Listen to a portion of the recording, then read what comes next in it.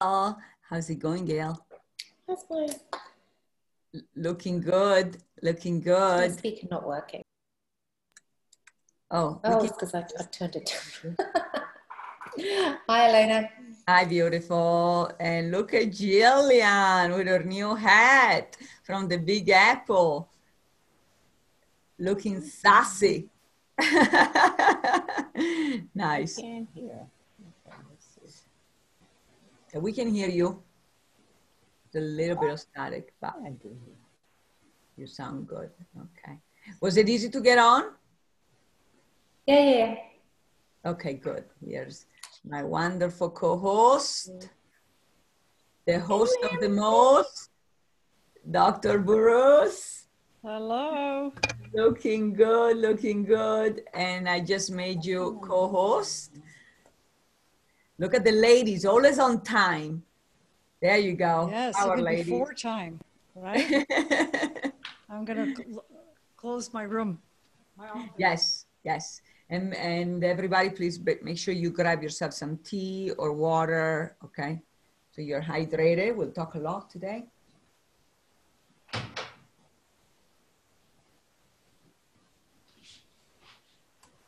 Look at those mountains.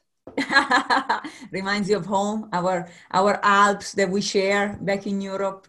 Yes. That's right.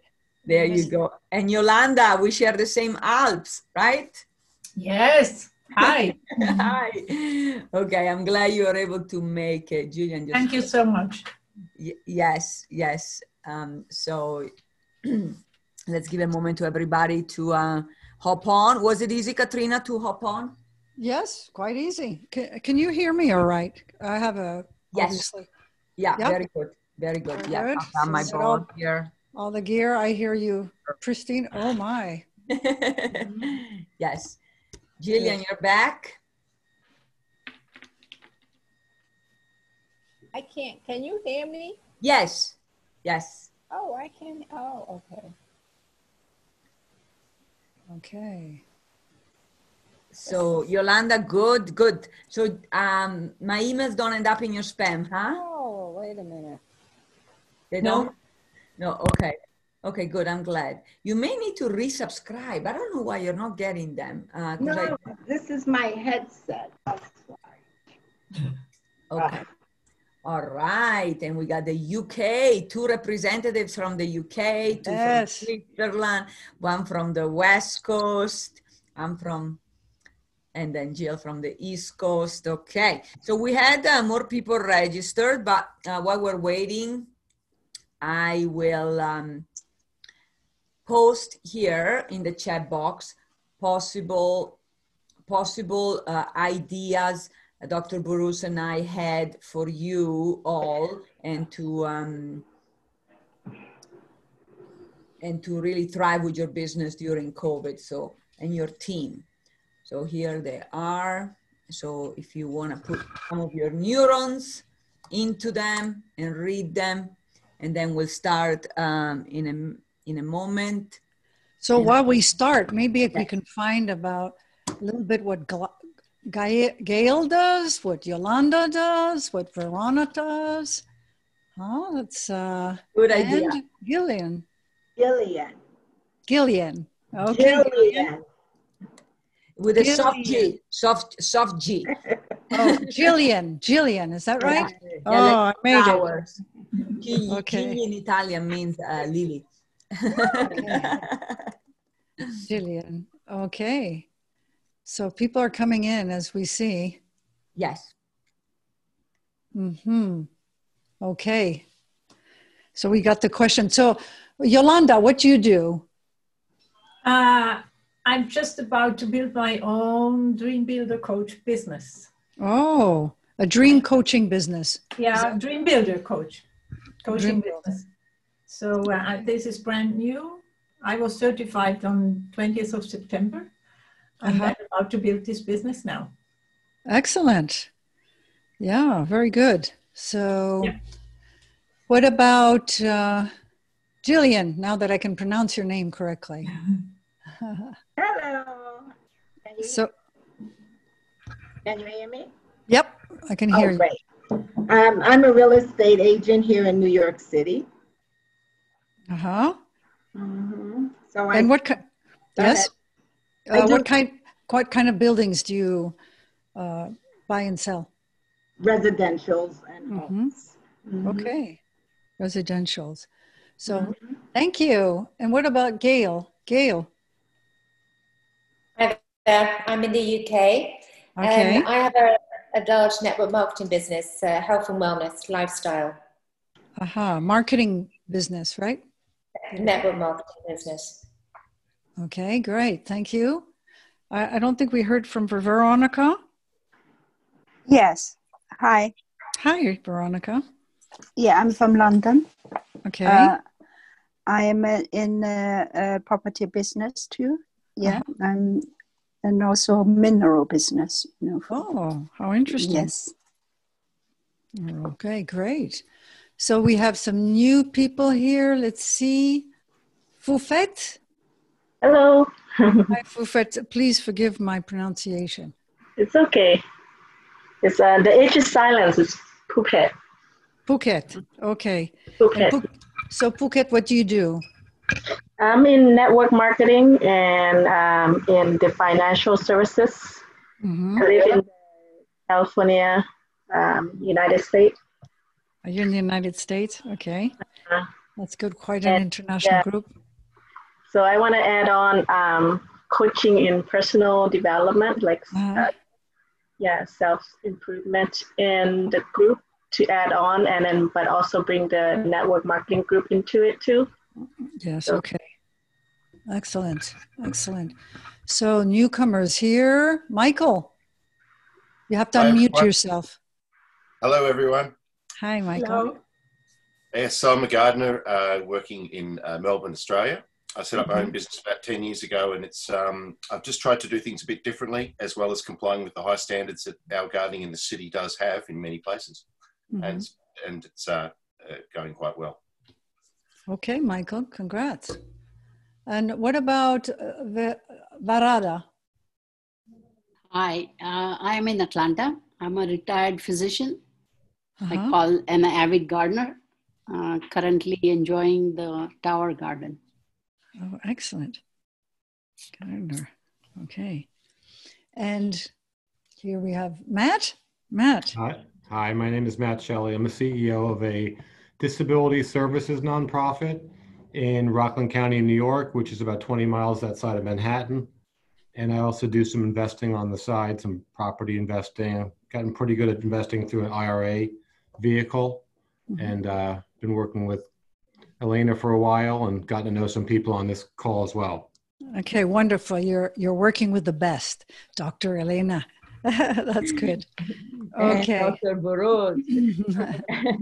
So, okay, I think we got everybody, yes? Yeah. So let me officially introduce Dr. Katrina Burrows, and then I'll type her little summary so you see who she is, where she's from, her amazing credential, and she's got some surprises and for us as well.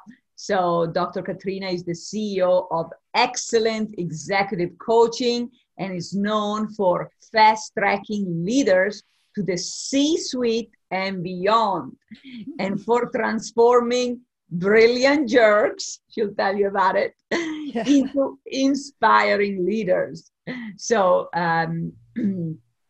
so basically Katrina just enlightens leaders to empower coworkers to walk the extra mile. She's a keynote speaker with the National Speaker Association, internationally, global leadership, and has worked with Fortune 500 companies such as Nestle, the World Health Organization, which is very famous these days. So, yeah, she was most recently featured in Mexico, India, and also Kazakhstan and Russia. Now we recently are at war in Armenia, but it's a different country that sounds like Kazakhstan, but not quite the same. So Dr. Burrows has 20 years of experience as the first master certified coach board members from the famous international coaching federations. And please let me help you give a huge and warm applause of welcome to Mrs. Katrina Burrus. And welcome. Thank you. Thank you. Wonderful to be here. Thank you for being with us today. And thank you for helping us out. Yes, as you can tell, we're all business owners. Ashley, welcome. So good to see you. And so, yes, you're so good. Why don't you take it from here and see what's the number one topic in people's mind, in our entrepreneurs and CEOs here today's mind, to move them forward. Elena, who's going to start? Yes, you go for it, Katrina. So what is the biggest issue now? Is that what you're saying? Yes.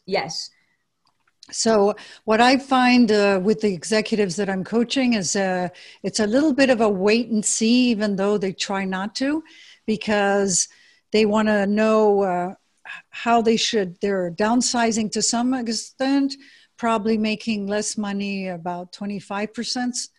Lucky if you can maintain, but otherwise, and sort of waiting to see how much they can sustain without an increasing revenue. That's a little bit what I'm seeing. So what they're taking away from this COVID is who are thriving in this situation that can work alone and be self-motivated, and what are their team members that are a little bit panicked and their productivity goes down drastically. So these are kind of the issues they're struggling with. Yeah. Okay, very good. So, and I'm seeing the same as well.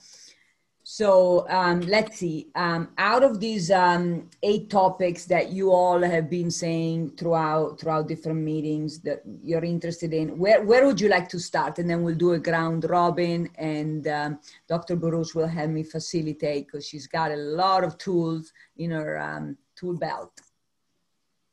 Feel free to unmute.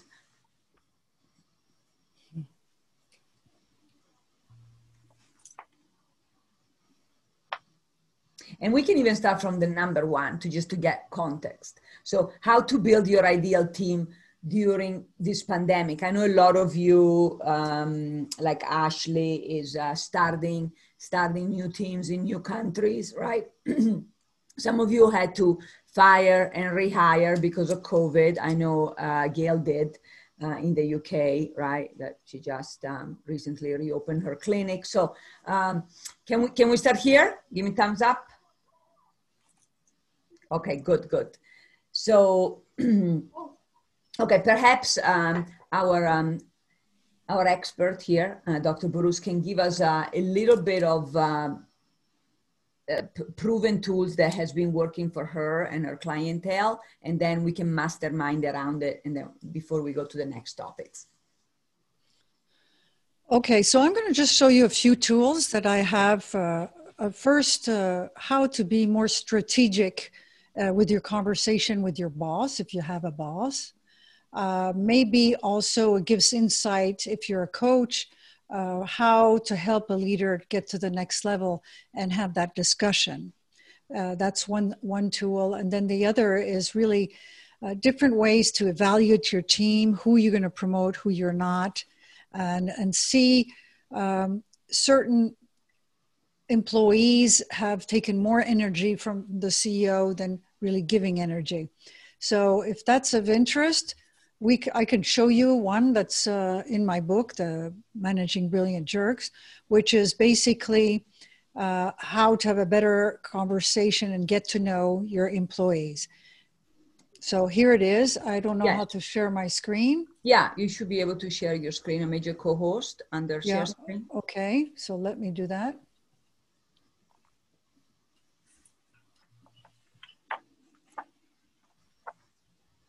Okay, now.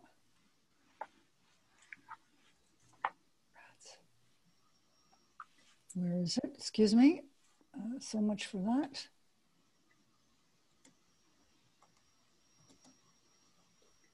knowing your team members. Here we go.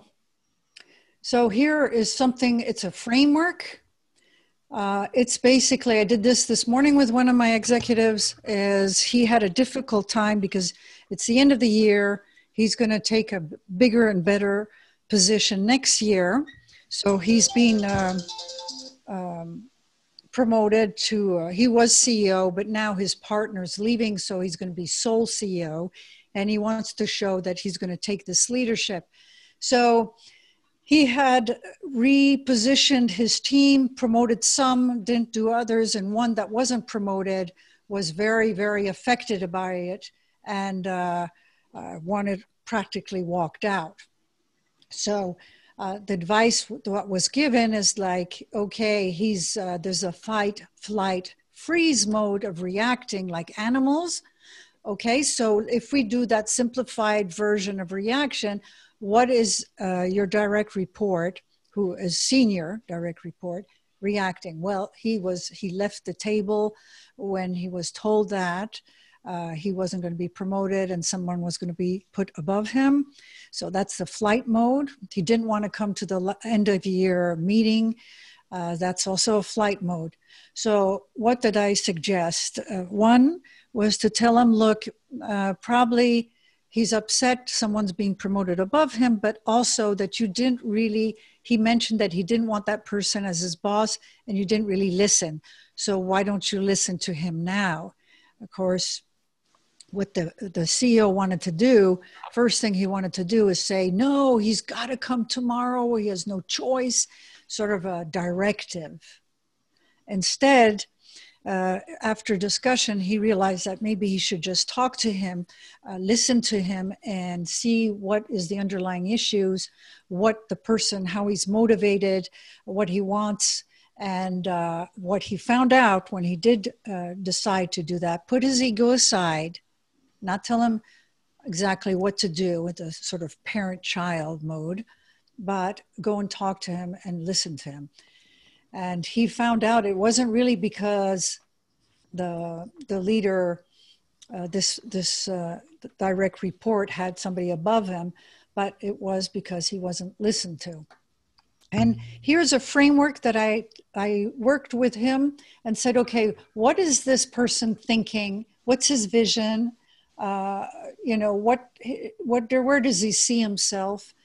Here's the heart. What is he passionate about? So what he found out that he's not really passionate about his work, but he's very concerned about his teammates. So it's more on the emotional side. He found out that he plays the guitar. He likes to write articles and reads book. So then he realized that he had been in the past giving him articles to write. But I said, okay, if you want to connect with him and have him be perceived as someone beyond what he contributes to the company, you need to know what he's passionate about, music, what books he likes. So that was a realization that he knew intuitively, but it wasn't at the conscious level. Yeah, and then that makes sense. Before you go to the next step, that this is very helpful. Let me just see by a show of hands, how many of you have been in a similar situation with your office mates or affiliates or associates? Let me just see. Yeah, so most of us have been in it, yeah, at some point or another. And it could happen in the near future. Okay, thank you. Thank you, Dr. Burrows. Okay. So please, if you have a comment or an experience that you've lived through this, don't hesitate to interrupt and give your experience and give an example of what you've lived through, okay?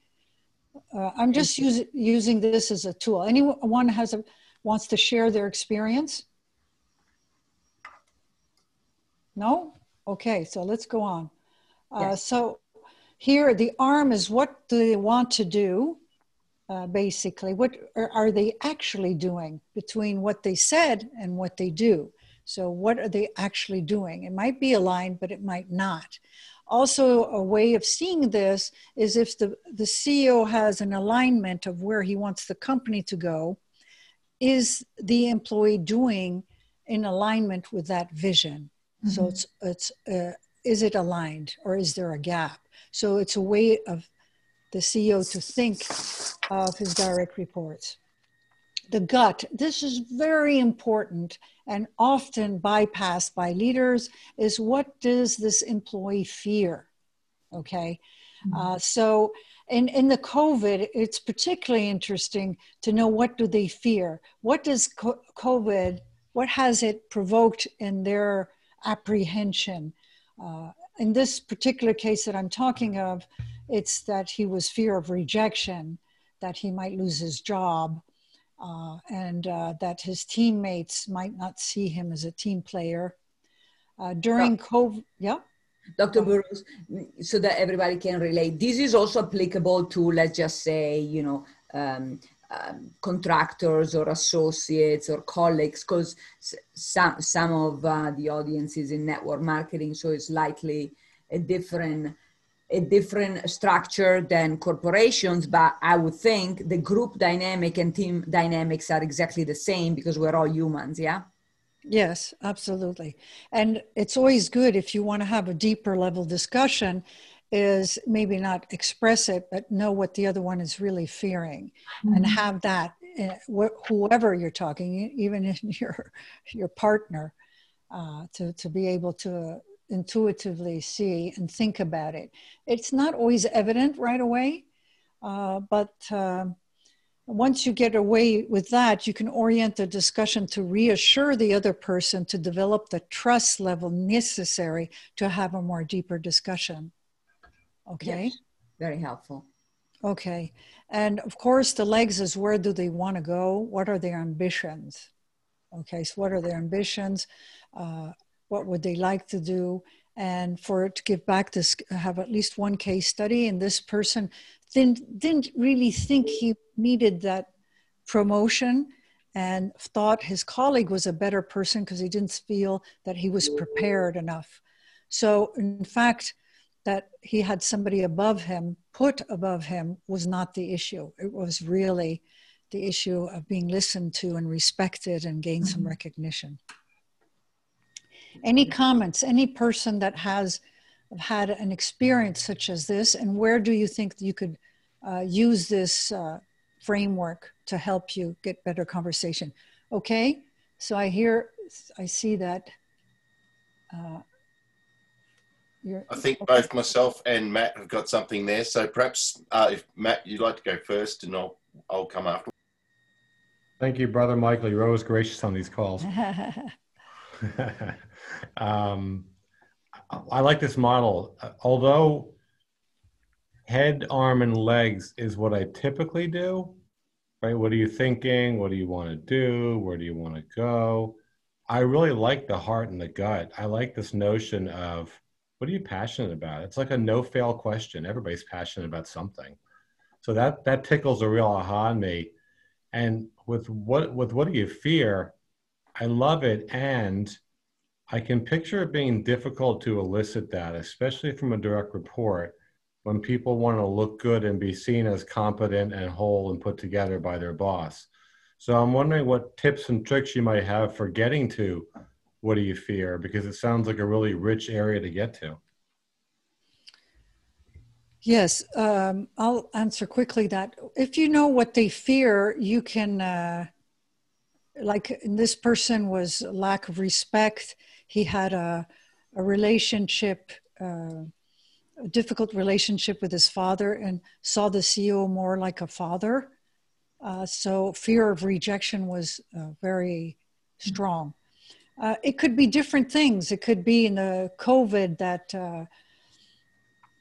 they feel that now that they're not in an environment of where everyone sees what they do, that they think they're not doing as well as, or that they're not productive, or they're slacking off. Because when you're interrupted by kids, you aren't as productive. So that could be that fear. But it's by the simple fact you put down, what does this person fear?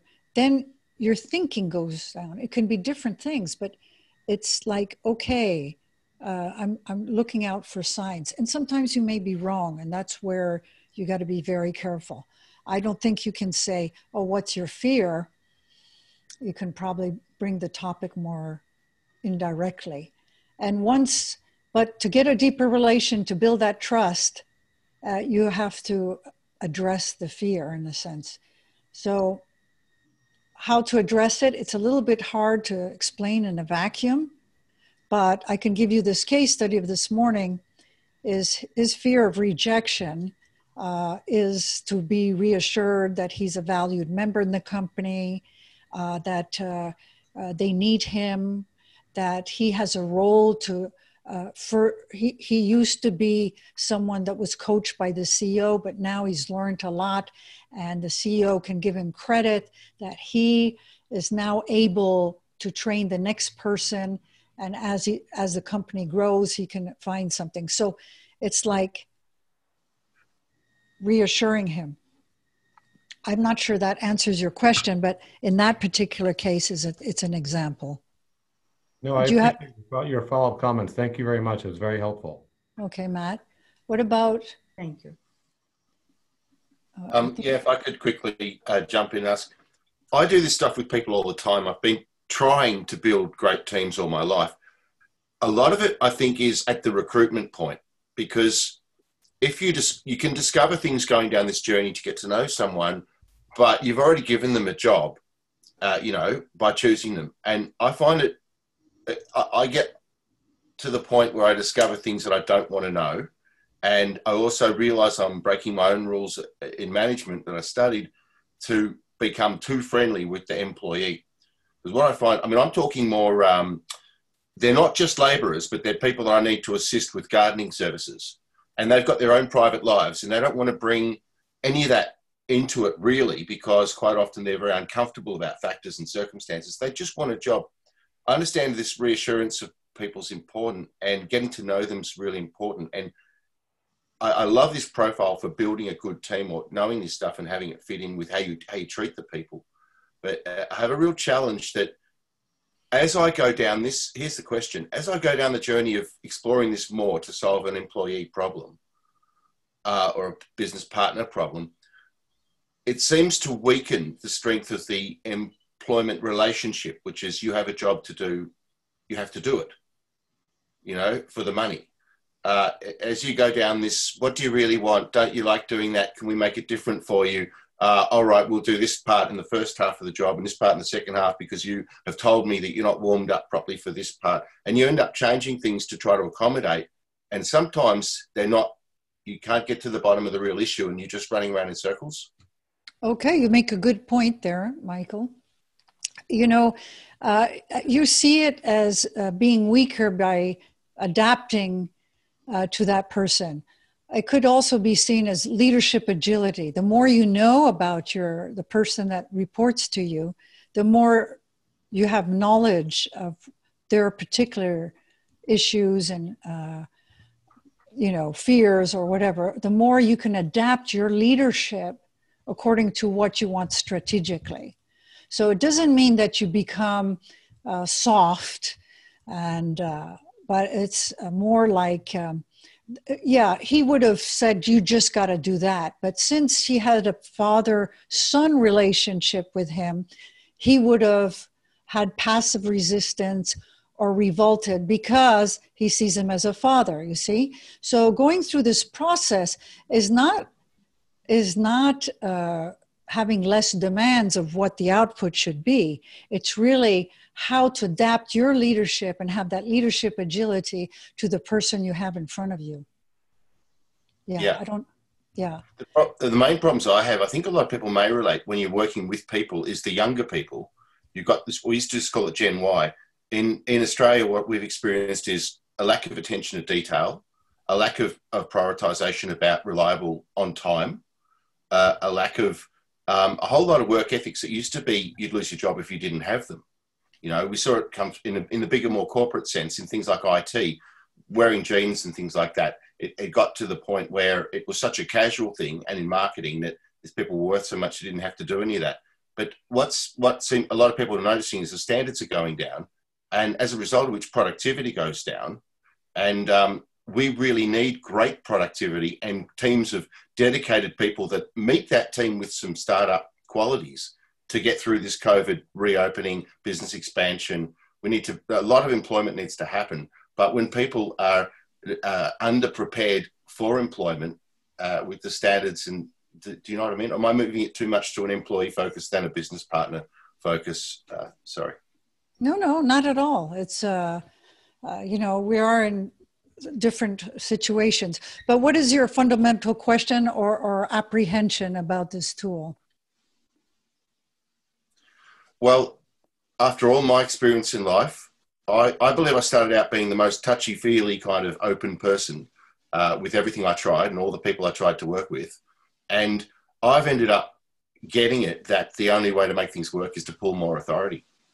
Mm-hmm. That's really complex. It's like the reverse direction of modern trending empath focus, you know? It's like trying to establish a real working environment that has high standards and full respect for the people, full respect. But productivity is lost sometimes when I understand this is all about getting more productivity by being an agile leader and being effective with the people. But how much does the person running a business need to flex? And is it more important to just recruit appropriately?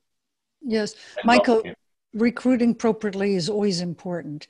In this case, maybe, that's what it's very hard to give a generalization, because in your case, maybe you had to position yourself much more as a leader because you came in more as a friend than a leader. In the case that I'm talking to you today, he came as an authoritarian leader, and basically the risk in his case was that the employee has passive resistance or gets into the a father's child. You can't generalize. I guess simply what I'm saying is there probably needs to be a Class B operational area where the people that think you can go into a corporate environment with too many father problems are really in the wrong place. But we are. You see, I'm not sure I agree with that. I deal with brilliant jerks, and brilliant jerks are highly conditioned by their education. And it's not because they're brilliant. How I define them, they're brilliant because they add value to the company, but they're interpersonally blind. And that's where they become jerks. So if I said, they're brilliant jerks, we fire them, they're no good because they're not going to change.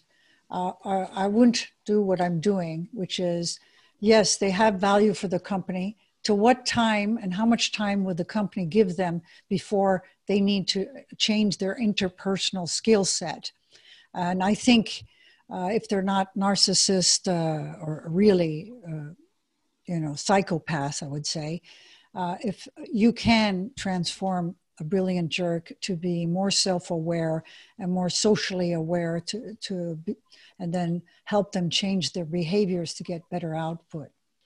So yes, that doesn't stop from what you say that at the hiring, you got to be good. But I'll tell you, if you can figure out all this on the hiring, you'll know much better where to place the person where they'll be the most productive. Because if this person was not particularly, although he's in finance, he was not particularly motivated by money. He's much more about the interpersonal. So if he wants to make him more productive, he knows that he's got to put them in a place where he can train people, where he can make a difference interpersonally. And it's not by coming with a bigger paycheck that he's going to motivate him more, and yet that would cost more to the money. In this particular case, he would have to give him more recognition, probably in front of public or by a title, and not even give him an increase in salary, you see? So basically, it's really tailor-making what you can do with these people and not necessarily give them more money, but satisfy a certain need. And any other comments from anybody else? Can I add a comment to that? This Yes, is Ashley. please. Thank Hi, you. Ashley. Hi, I feel Michael's pain there because I know that when you're leading people and you have all of this leadership theory, and you know that you want to motivate according to how you're supposed to motivate, make people feel good, and it's really about being other-centric, I think, as a leader. And I like the head, heart, arm, gut, legs model. That's interesting because it really focuses on the other person and what is motivating them. And is it, you said, the finance guy not motivated by money? You need to find that out in order to give the motivation. And I think that part of the art of leadership really is keeping that machine going, and at the same time tending to your flock, to use a metaphor. And but there's a balance, and you've got to also keep that machine going. If your person, if you're brilliant jerk, I love that expression, by the way. I wouldn't use it to their face maybe, but right. very apt. Yeah. But I think if your brilliant jerk is coachable and has a degree of self-awareness that will allow him or her to enter into that dialogue, willing to improve and understanding that there is a problem here, that's great. And there can be hope for improvement and evolution. At a certain point, though, if you have a brilliant jerk who is that narcissist, or that is just really so unaware and unwilling to bend or collaborate or evolve, then that's a cancer that needs to be surgically removed for the sake of the wellness of the whole rest of the body, in my view. Like you can't die on that hill every time, in my opinion. No, I agree. Totally. But I think for me, just quickly on that, it all comes up to how much it's costing you to address what you're dealing with, as opposed to starting fresh. Yeah, and cost there's lots of different currencies there too. Absolutely. So what do you think are the cost of some brilliant jerks for the company and the people? I think a lot of the steady people are really put out by people that are getting too much special consideration because of what they like and don't like to do, and what they really, where they want to go in life and how they want to go about things. The culture gets really affected by it. And I don't like imperializing. I'd rather a natural culture. But, I've found it hard enough to get one great helper. And when I put two of them on at once, I found it very difficult. Now, where I'm headed with this is no recruitment under age 40. And that's crazy because it's heavy physical work. How can I write off all the young people? Because they cannot function. Because they have a lot of orientation problems, commitment problems, and ultimately dad issues, authority issues. I grew up with authority. I don't love it. You need it sometimes. When a person can't respect it, for example, with a police officer, if a person thinks they can insult a police officer, that at 101, that person, all those thousands of people, they're all employees. Do we coach them or what? So what are the costs? What are your costs of not having a young employee in your company? Okay, you've said the cost they have caused, but what's the consequences of not having any young people in your group? I think the challenge has been to not straight recruit older people. I think because I've talked to other businesses in my industry, and they've all reached success by policy, what I'm looking at, with just not going there. The young people are better off in what we call cowboy businesses that do things cowboy ways and nobody cares. Okay, but if I force your thinking against your will, how's that? Go for it. Yeah. I know you can meet the challenge, so I'm going to go for it. Before you decide to not employ anybody under 40, what are the consequences of not employing somebody under 40? Is there any consequences? I think possibly succession becomes an issue. Okay. We can't all just get old together, but then 40 will be the new young if we're all 50, 60 and we get more 40s in, I think it's just that there's an amount of life experience and attention to detail that a person has to fall over and hurt themselves in order to discover some of that. And all the people I'm dealing with, they're been raised up in cotton buds, they've with training wheels on. And they think that their first job is entirely for their benefit. That they just take. And they lie at interviews and they lie about what they want. And I'm intuitive enough and I'm getting stronger and stronger at saying, listen, you know, you might think you want to work for me really hard 5 days a week and give me the first day at no charge and show me how hard you can work and just say everything right. But I've been down this before. And if I've got nothing out of that first day other than cost and loss and mental stress, you haven't given me anything and you've just made it harder for the next person with the same spiel. Okay. So anybody else, what is the cost of having a toxic person in your company? Or team. Or team, yes, absolutely. To me, it's huge. Having a large team of people in, well, for me personally, 5 different countries. If you've got one person that's on a global call like this is global, that puts out that bad energy, it really takes the whole team's head out. And you've really got to establish the strong people and the weak people that are talking out of fear, which comes with that bad energy. And yes, really take them aside, not take them aside as in, but you really need to get to the root of it, because otherwise it can literally disrupt the whole energy of a call. It doesn't happen, but I've seen it happen in a room of people more so than on a call.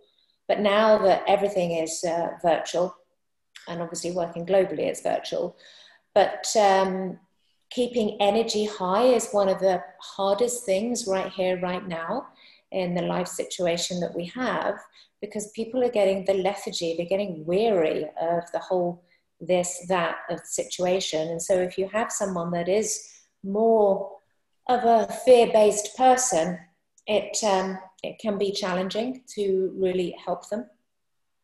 You make a very important point that in this kind of insecure situation, someone that has emotional intelligence is even more important to reassure and get them productive and backed online. It's a very important point you make. And well, there's, previously Michael mentioned that you don't have a successor, but you also, there's lack of creativity, that's because people won't give ideas to someone that's toxic, usually. And then the problems and the issues don't surface as quickly. And you as leaders, if your employees don't come to you with the issue that they see at their level, then you can't resolve it. And many of these brilliant jerks, the issues surface only when it's a crisis and they can't avoid telling you, because often these brilliant jerks, you know, they shoot the messenger. So lack of time to resolve issues, lack of giving new ideas how to improve, cost of successor, as Michael's mentioned. There's health issues, higher turnover.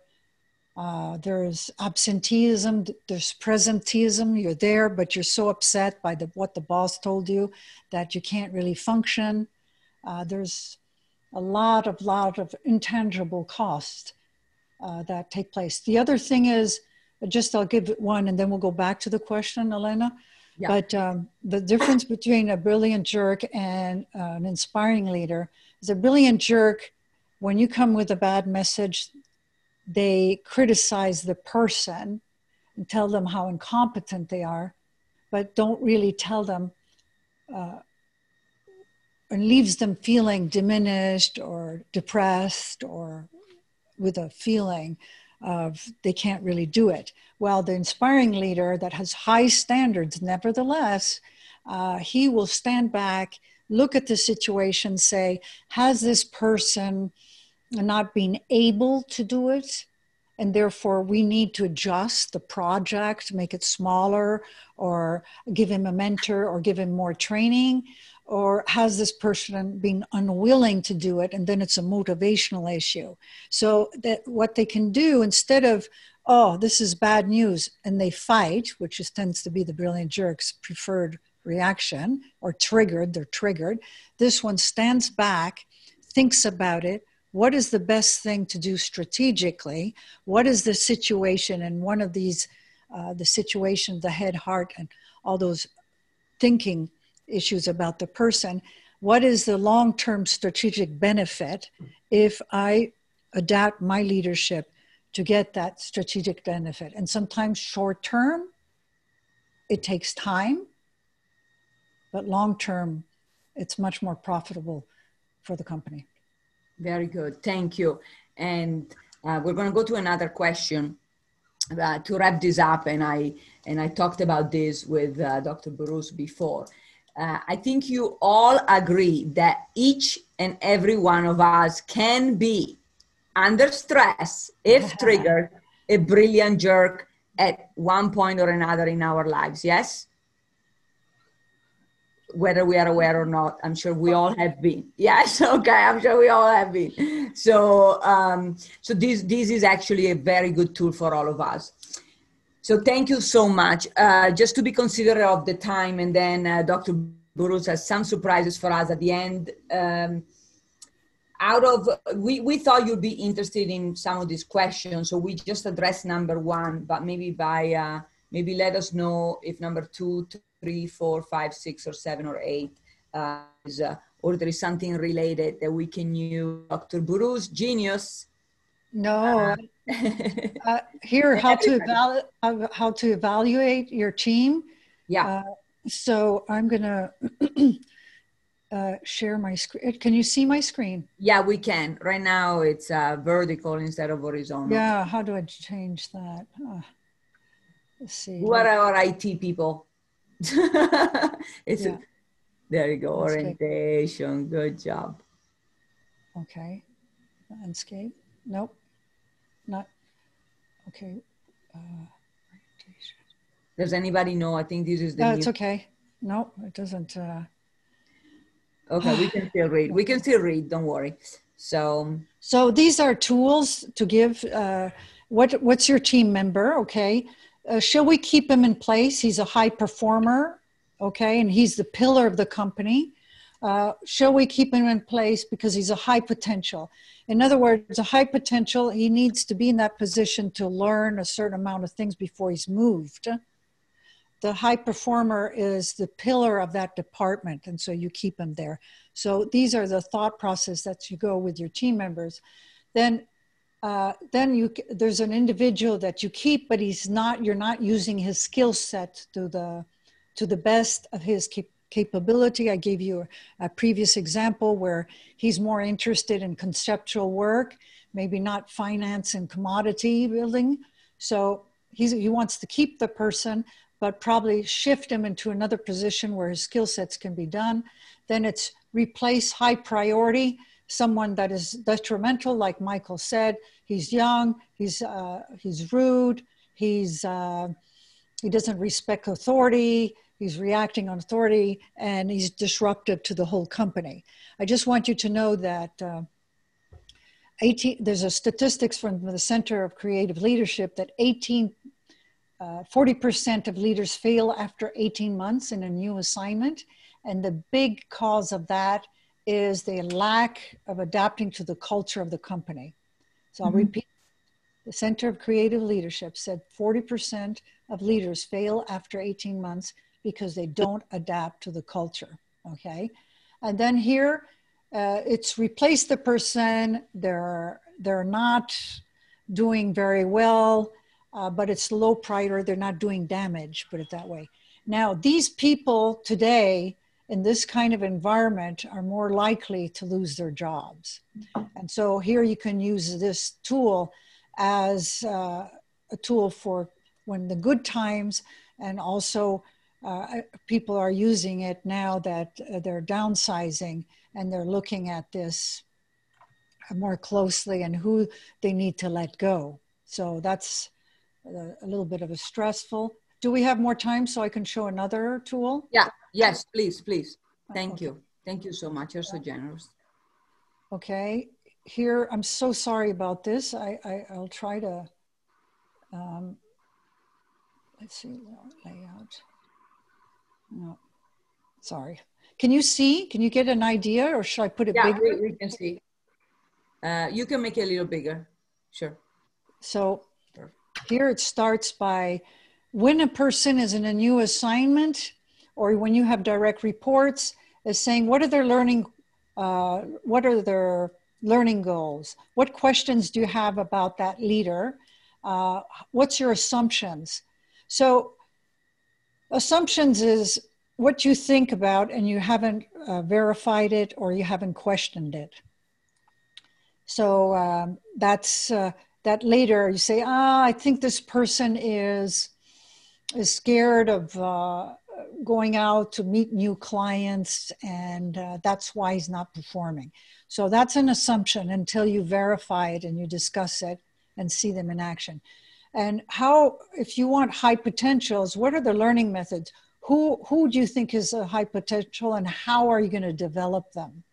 Okay, so these are templates. Some are useful, some are not. You use it according to what is best for your clients. Let's go to another one. Thank you. Very helpful. Evaluation template. Here, finally, in the right size. So here, this is more of a personal. It's you put the personal and say, first of all, what are their strengths? What are their weaknesses? And how confident are you on this evaluation? So energy, are they a source of the right kind of energy? So what one of my leaders found out when he was doing that, he found out that he was controlling so much his employees that his energy was sapped. And so this helps him to see where is there a newbie that he needs to give a lot of attention and where is the person that he should begin to delegate because they know their job and now should be doing it by themselves so that they can free time to be more strategic. And then here, how do you evaluate their expertise? Are they superior representatives of their respective functions? Are they really top of their notch expert or they're in the beginning? And you evaluate this on a basis of 100%. How much do you give to each this? It forces them to give some kind of evaluation.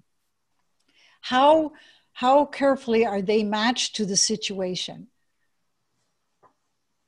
In what situation will they be most effective? And that you're placing them in. Are they in the right position? And I showed you in the previous one, no, they're not in the right position, but they're very valuable people, but they should be in another role where they can be more productive for the company. And then teamwork, will they be effective members of the team as a whole? This is also, if you work with teams, you need to know, are they team players? What do they contribute to the team? And so these are just templates. And remember, they're only tools. But that helps sometimes structure your client's perception of the situation and how best to direct their direct reports. What's their strengths, what's their weakness, and how confident are they? So sometimes this confident in the assessment makes them go out and verify, ask around, and you can use this before you do the end of year evaluation of your team member, okay? So that, are they just doing an assumption and leaving it at that, or are they gonna verify their assumption, go and speak to different people, try to see during the year what he's done to show the amount of energy, the amount of expertise, if he's a good match and all, and ask others. So these are just some of the tools, but I wanted to show it to you so that it helps in this COVID kind of environment. Thank you so much. And we will be giving you credit, Dr. Burrows, when using these tools. Yes, can I have everybody's promise on that? Thank you, thank you. And Dr. Burrows, some of us have small teams, but many clients. Can we adapt these tools to clients and also customers and to assess them, how they're doing? Whether we want to keep them on as clients or not. Well, definitely the energy, right? Some clients Yes. sap your energy and some give your energy. Yes. So especially as coaches, you want to be aware of that, because if they sap your energy, there's something wrong. You know, in the beginning of my career, when they sapped my energy, I was trying too hard to take care of them without letting them the space to think it out and have enough. Perfectly. And we have two brokers here. So, and I know you also love real estate, Dr. Bruce. So that applies to real estate clients as well, right? For our brokers in Miami and New York City here.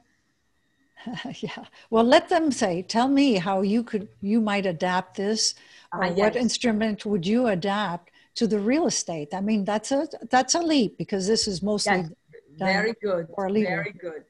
Okay, Jillian.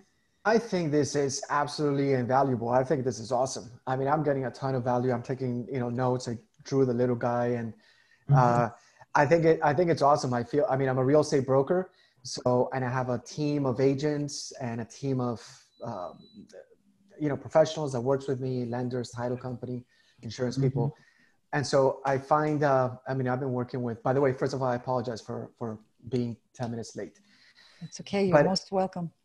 But, I think that's one of the biggest, value that I get out of, Elena and you now, is just this insight into dealing with humans.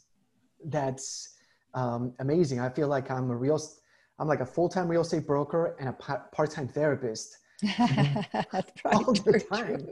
So, whether I'm dealing with somebody who's an investor who naturally has fears of overpaying, buying at the wrong time, or a seller, or or a family. There's just always so many emotions involved, and I think this is invaluable. I was curious to know, I guess, from your perspective, if you could help it, or at least help me differentiate the last two in your last image you showed, to replace high priority or low priority, like to replace a team member. In which case would that be like high priority? Like, is that somebody that you just have to get rid of right away? Is that what you mean? Or yes, high priority is that it's really destructive to the company. For example, if you have a brilliant jerk that's in your midst, and then but has risen to the top of the company, and then people emulate it. They think, that's the way to get at the top, and stop emulating that aggressive behavior. Then it probably is a good time to do something about it. If you have a client that is giving you a lot of, sapping your energy, and you feel exhausted, you might think, how can you better manage? Can you work more with the assistant? Is there something in your approach that you can change? Could you find what they're really fearing underneath and address it in one way or the other? But in a team setting, if it's a high priority and they're destructive, it's just to move them out. Basically. And if it's a low priority, well, they're not the best person for that situation, but they're still coming along. Now, some executives that I work with, they say, yes, I furloughed a lot of people, but basically if there's really someone good, now I have space to bring them in. If there's someone in the market that's outstanding, I will hire them, say. So it's also managing the resources, the human resources you have. So if you have too many clients, what are the clients that you want as VIPs? Maybe increase your salaries. And what are the clients that take so much energy that in fact you're not really making that much money because they're just soaking all your energy? I think that's a brilliant assessment. I find the same thing both with my clients and with my agents, right? And sometimes I really have to I literally was just doing it yesterday. And I think that's why this is so relevant to me. It was perfect. But I noticed that I was spending all this time with a couple of my agents who are nice, and I'm spending a lot of time with them. but their productivity is very low. And by the same token, I have, let's say, another agent that I spend very little time with. And sometimes I think she's not trying, she's not participating enough, but for all practical purposes, her productivity is actually really high and she requires very little of my energy. So it's actually a plus for me. But you want to tell her. Right. So I think that's why I'm so excited about, you know, like, this is just giving me a lot of context, because I relate to, you know, Michael's perspective a lot, right? Like, I tend to be, Elena knows that I'm kind of a perfectionist. And so sometimes I expect that out of, right, my team members, but I've found that some of the team members just are not motivated by money. They're motivated by flexibility. They're motivated by, you know, like, I have a lady who is, contrary to like what Michael was saying, right? He was complaining a little bit about the younger generation, right? I have a lady who is semi-retired. And so she's just not very motivated by money at all. She's just not, but she's highly motivated by helping people. And so she's brilliant, literally, at that. And so I was able to like position her in a way where she is basically our showing agent. Excellent. She gets a kick out of showing properties, and it costs me personally very little, and she gets, you know, huge value out of it. So it's tricky. I think this is awesome. Great, wonderful. Is there another broker in the room that would like to make and this applies to you too, Veron, in the UK, because you are brokeraging land and some other goods. Lower yes. There you go. Your camera so we can see you. There you go. There you go. Yes, I think this can apply to to both investors and also the suppliers. Yeah, because each person have a different personality, and sometimes is the personality. By understanding their fear and what is the emotion underneath, I think it will work much better with them. And it's just sort of like building a better rapport with them. And so you will be matching the opportunity much better that way. Yeah. Great. Thank you. Thank you. You have anything to say for the Big Apple? Well, I was just thinking while listening to everyone, and when I get into like difficulties with it, like draining energy to just energy suckers, then I just try to, I don't know, I'll just put it on them and ask, well, what is your perspective about, you know, if it's a home, or what is your perspective about having an ideal home? What are you looking for? And have them talk, and then I guess that's what you're trying to say, have them tell me what's going on, that I know if I can help them or not help them. I just be transparent. That works for me. Okay, great. Wonderful. I'm working with a coaching client who actually happens to be a realtor, real estate agent. And we started talking, like Juan was saying, you know, about different personality styles and behavioral needs. And the way we act, the way we behave is rooted in our needs. And so your colleague who loves to show homes and just absolutely is fueled and motivated by that activity, you know, that's awesome to play to her strengths. And my client was illuminated when we started talking about different personalities and working with different personalities, even within her own office. She's actually an introvert. So the salesy, outgoing, big personality realtor types drive her absolutely nuts. And so when we looked at, okay, what's driving that behavior? What are the needs there? And like Jillian said, you know, you tell me what you're looking for, and then let me serve your needs as the realtor, as the salesperson. And in any sales relationship, that's what it's about. It's not about, you know, here's what I have, here's what I'm going to do, here's how I am. It's, you know, you're serving the needs of others. And so you have to know the needs of others. So I found that really illuminating, and it's super powerful when you get it. And, you know, that's why we make our websites not about us, but about what we're going to do to you, for you, to help your problems, to solve your problems, not do to you, but. Yeah. Very good. By the way, excellent comments. I've been wanting to introduce Dr. Burrows and what did you call Ashley, and you can do it later offline. But Ashley has got a company that is Beyond the Wine. What is it? Beyond the Wine, and it's it's for wine lovers like you, Dr. That's great. And she's got vineyards in the Alps too. Oh, really? That's great. Great, thank you. All right, very good. Red wine included? Red wine included, yeah. Absolutely. Very good, very good. All right, so let's see. Popette, you spoke a little less than anybody. I just want to make sure if you have any question, or Kim, and then we have a newcomer. Where? Let's see, where did that go? Maybe dropped out.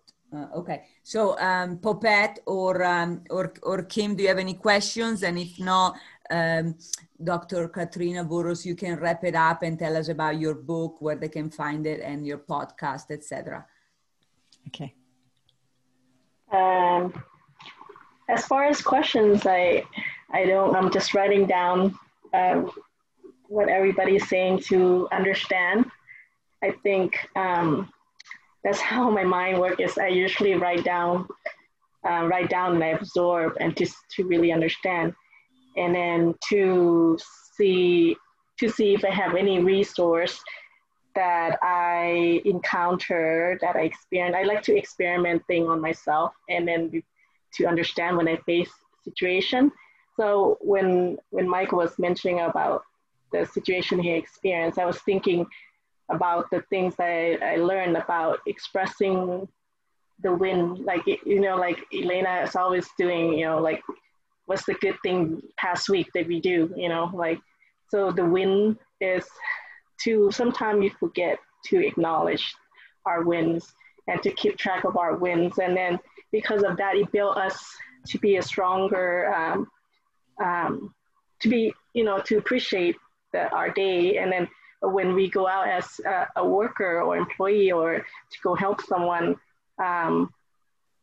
we're more focused and open to do. So I was thinking, you know, like if you have employee, but if they don't come with just helping them just reflect back to their wins and not to bring their garbage and things that they experience, you know, and it's their responsibility to take care of it outside of work first. But sometimes as a human, we sometimes just have to acknowledge people don't have people to go back to help them acknowledge that. And just to throw, like what Elena did in her coaching is, what is your success last week? You know, just to help us reflect back on our wins. And so we could start over the next focus of this week and next week. So yeah, so I don't have any question. I'm just writing down. So I appreciate Dr. Burrows for sharing all these tools. It's new to me. So definitely will look into and review and apply. Thank you very much. Just to make an interesting point, because I have a book where I write all the things I need to do, and I didn't used to put the accomplishments. So I said, I only did 70%. I only did this. So now I do all the lists that I need to do early in the morning, but I also put all I accomplished during the day. So sometimes you don't have a team like you have a team like here, and Elena, Dr. Elena, to remind you of your accomplishments. But then you can also write in your journal what did you accomplish. Yes, or have an amazing accountability buddy like I do have, Dr. Burrows, and we do that on beautiful walks in nature. That's right. 6 feet apart, of course. But that's great. Accountability, great. Dr. Burrows, tell us about your podcast. Maybe you can put a link here. And maybe some of these amazing members here can be a guest speaker for you sometimes. Absolutely. And definitely everybody make sure you get a copy of Dr. Burrows' book. It's a must read. have it on your list of books? So my podcast is Excellent Executive Coaching. A little pretentious, but on my website, I'm going to put these pages or these tools on my website. And here's the website, Excellent Executive. Give me 24 hours to do so. And Elena will tell you when it's out. Okay. The book, Managing Brilliant Jerks, I'm going to get you a copy if I can find it. Nope, it's not. I forgot to bring it in, but it's called Managing Brilliant Jerks, How Coaches and Organization Can Transform a Difficult Leader into an Inspiring Visionary. And it's a easy to read book about the psychological approach of these brilliant jerks. Now, it's not for everybody. It's for people that want to deal more with these types of, and it goes through a little bit by the process. I have a 7-step process of how to transform them. It's not the easy cases. And what else that you said? The book? Yes.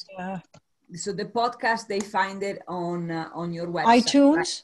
Yes, on a website. And I put the right spelling with one N for coaching. There you go. Mm-hmm. And then, so feel free to get in touch with Dr. Burrows. So you stay in her circle, and she always comes up with new fun research and studies. And Dr. Burrows and I were going to do a physical mastermind with more of these processes this year, but of course with COVID, we haven't, but we will next year or so, right, Dr. Burrows? And in the meantime, we can meet virtually. Right. So sorry, I have to go. Yes. Yes. Okay. Thank you. Okay. So the podcast is called Excellent Executive Coaching. You'll see it on my website. I don't. Here, where's the chat? Here we go, to everyone. So it's really how to help people in different fields. If you want to be on a podcast, contact me. Now, just remember, it's a huge publicity, so be prepared. I ask you questions. I don't want to surprise you. I want you to show your expertise and how you help your clients, basically. Excellent example is really how you, what's the pain point of your client and how you help them through it. Is there a cost to be a guest speaker on your podcast, Dr. Burrows? Not to your group. I'll offer it free. Okay. Thank you. You're so generous. I appreciate it. Everybody, make sure you sign up for her podcast. And if you feel like you have something to contribute to her big audience and your audience, then you will be interviewed complimentary by Dr. Burrows, who's an excellent. She's the Oprah of Switzerland, Oprah Winfrey of Switzerland. Well, it goes to 10,000 people. Huh? So, but you don't have to do it right away. I mean, take your time, do a job. If you have a book, it's better because you can promote your book as well. Okay, so I work with you to do so. Okay, so that's great. I'm glad to offer that to you. Check it out to see what type of questions are asked and what type of audience there is beforehand. Very good. Thank you. Thank you very much, Dr. Elena. And thank you for being here with us, Dr. Burrows. You always lift our energy, and you're beautiful inside and out. Always have something to offer and get in people's heart and mind right away. You've got a beautiful gift. And thank you for sharing. Thank you, Dr. Elena. Thank you, everybody. Thank you all, everybody. Thanks for your comments and contribution. Thank you. We'll see you at the next monthly mastermind next month. Ciao. Okay. Ciao. Bye-bye. Awesome work, team. Thank you. You too. Thank you. Bye. Thank you. Bye.